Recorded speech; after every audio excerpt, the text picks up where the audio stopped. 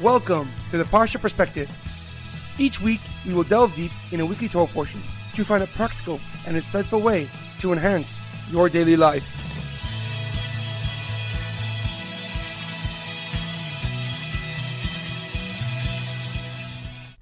Thank you for tuning in.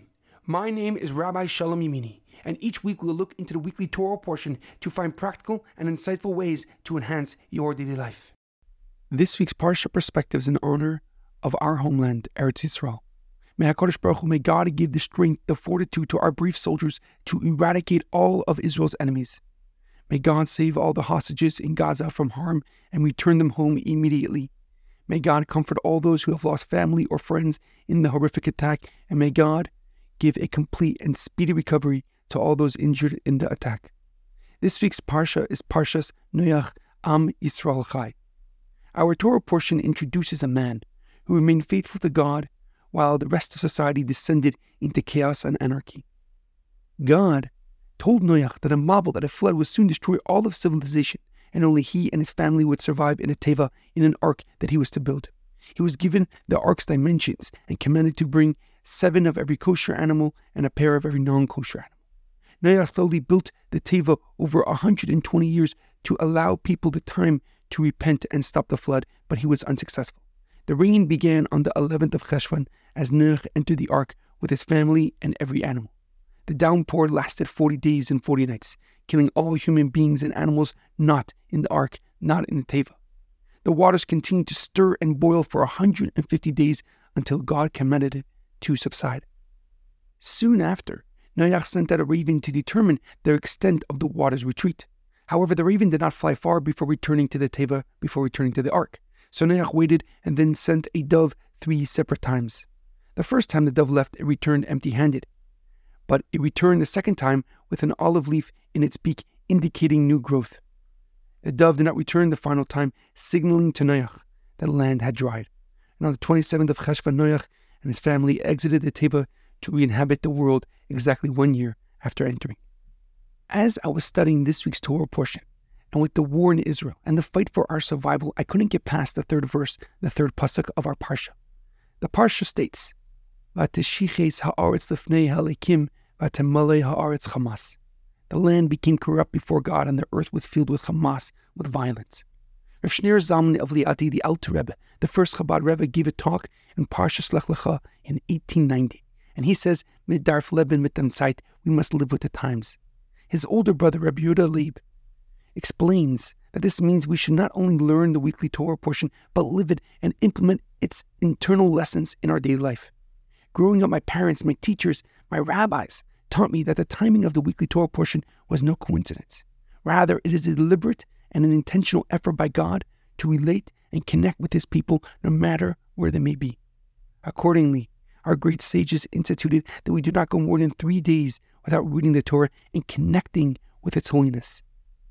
As the chaos in this world is getting even louder and stronger, and those who are truly evil finally revealing themselves to who they are, and the darkness of this world is somehow getting even darker, one thing remains unwavering, one thing remains steady: God's oneness and God's wisdom.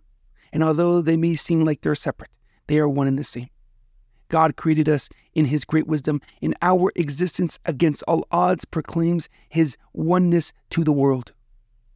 The Lubavitch Rebbe writes on Parshas Noach that the Torah seemingly portrays humanity as a failure to teach us extremely powerful lesson. The Rebbe explains that a pessimistic view is critical of hopes and dreams while cherishing gloom and doom. It robs people of their confidence and belief and exchanges it with fear, anxiety, and despair. A pessimistic and negative society cannot survive or endure, for it devalues growth, advancement, and innovation. While an optimist, writes the Lubavitch Rebbe, is precisely the opposite. An optimistic view cherishes aspirations and ambitions while devaluing negativity and cynicism. And this outlook gives those without hope or faith the inspiration and the energy to grow and to transform their lives. Accordingly, the positive and optimistic society thrives despite the misfortunes, despite the tragedies like we are experiencing today, because there's always a dream to aspire to, a promise to fulfill, a covenant of God to experience. The Lubavitch Rebbe explains that we must ask ourselves, which camp are we in? What perspective do we see? What side do we stand on? The Torah is abundantly clear and true onto which side it is on. Just follow the story of the whole society descending into Hamas, into chaos, into rebellion against God. And then we learn about Avram Avinu, a man who was unwavering in his belief in God, a person who came to the realization that there's a higher purpose and a greater mission to the vanity of this world. And he passed down this understanding to his son, Yitzchak Avinu, who exemplified this realization. First, by the Akedah, by the altar, he was supposed to be offered as a sacrifice. And then in Be'er Sheva, where he famously dug 7 wells while the Philistines were filling them. Yitzchak in turn passed this perspective to his son, Yaakov Avinu, who embodied this awareness with the resolve that gives us strength today. From fighting Esav's angel to believing his son Yosef was still alive, Yaakov maintained his faith, his trust in God to keep him going in the right direction. The Lubavitch Rebbe asks a question. What part of humanity do we focus on? The mistakes, the faults, the errors, or the faith, trust, and belief of our forefathers that was passed on to us? So as the chaos around us swells, and the challenges don't seemingly stop, which side do we stand on? What perspective do we see? Which idea is worth fighting for?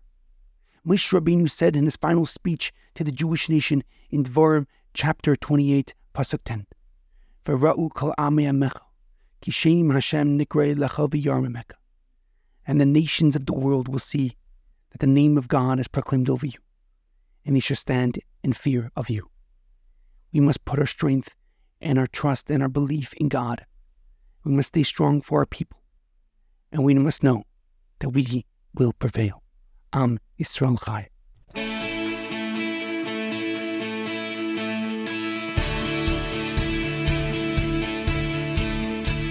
Thank you for tuning in to the Parsha Perspective. Check out our website, theparshaperspective.com. Send thoughts and comments to theparshaperspective@gmail.com. Till next time, thanks for listening.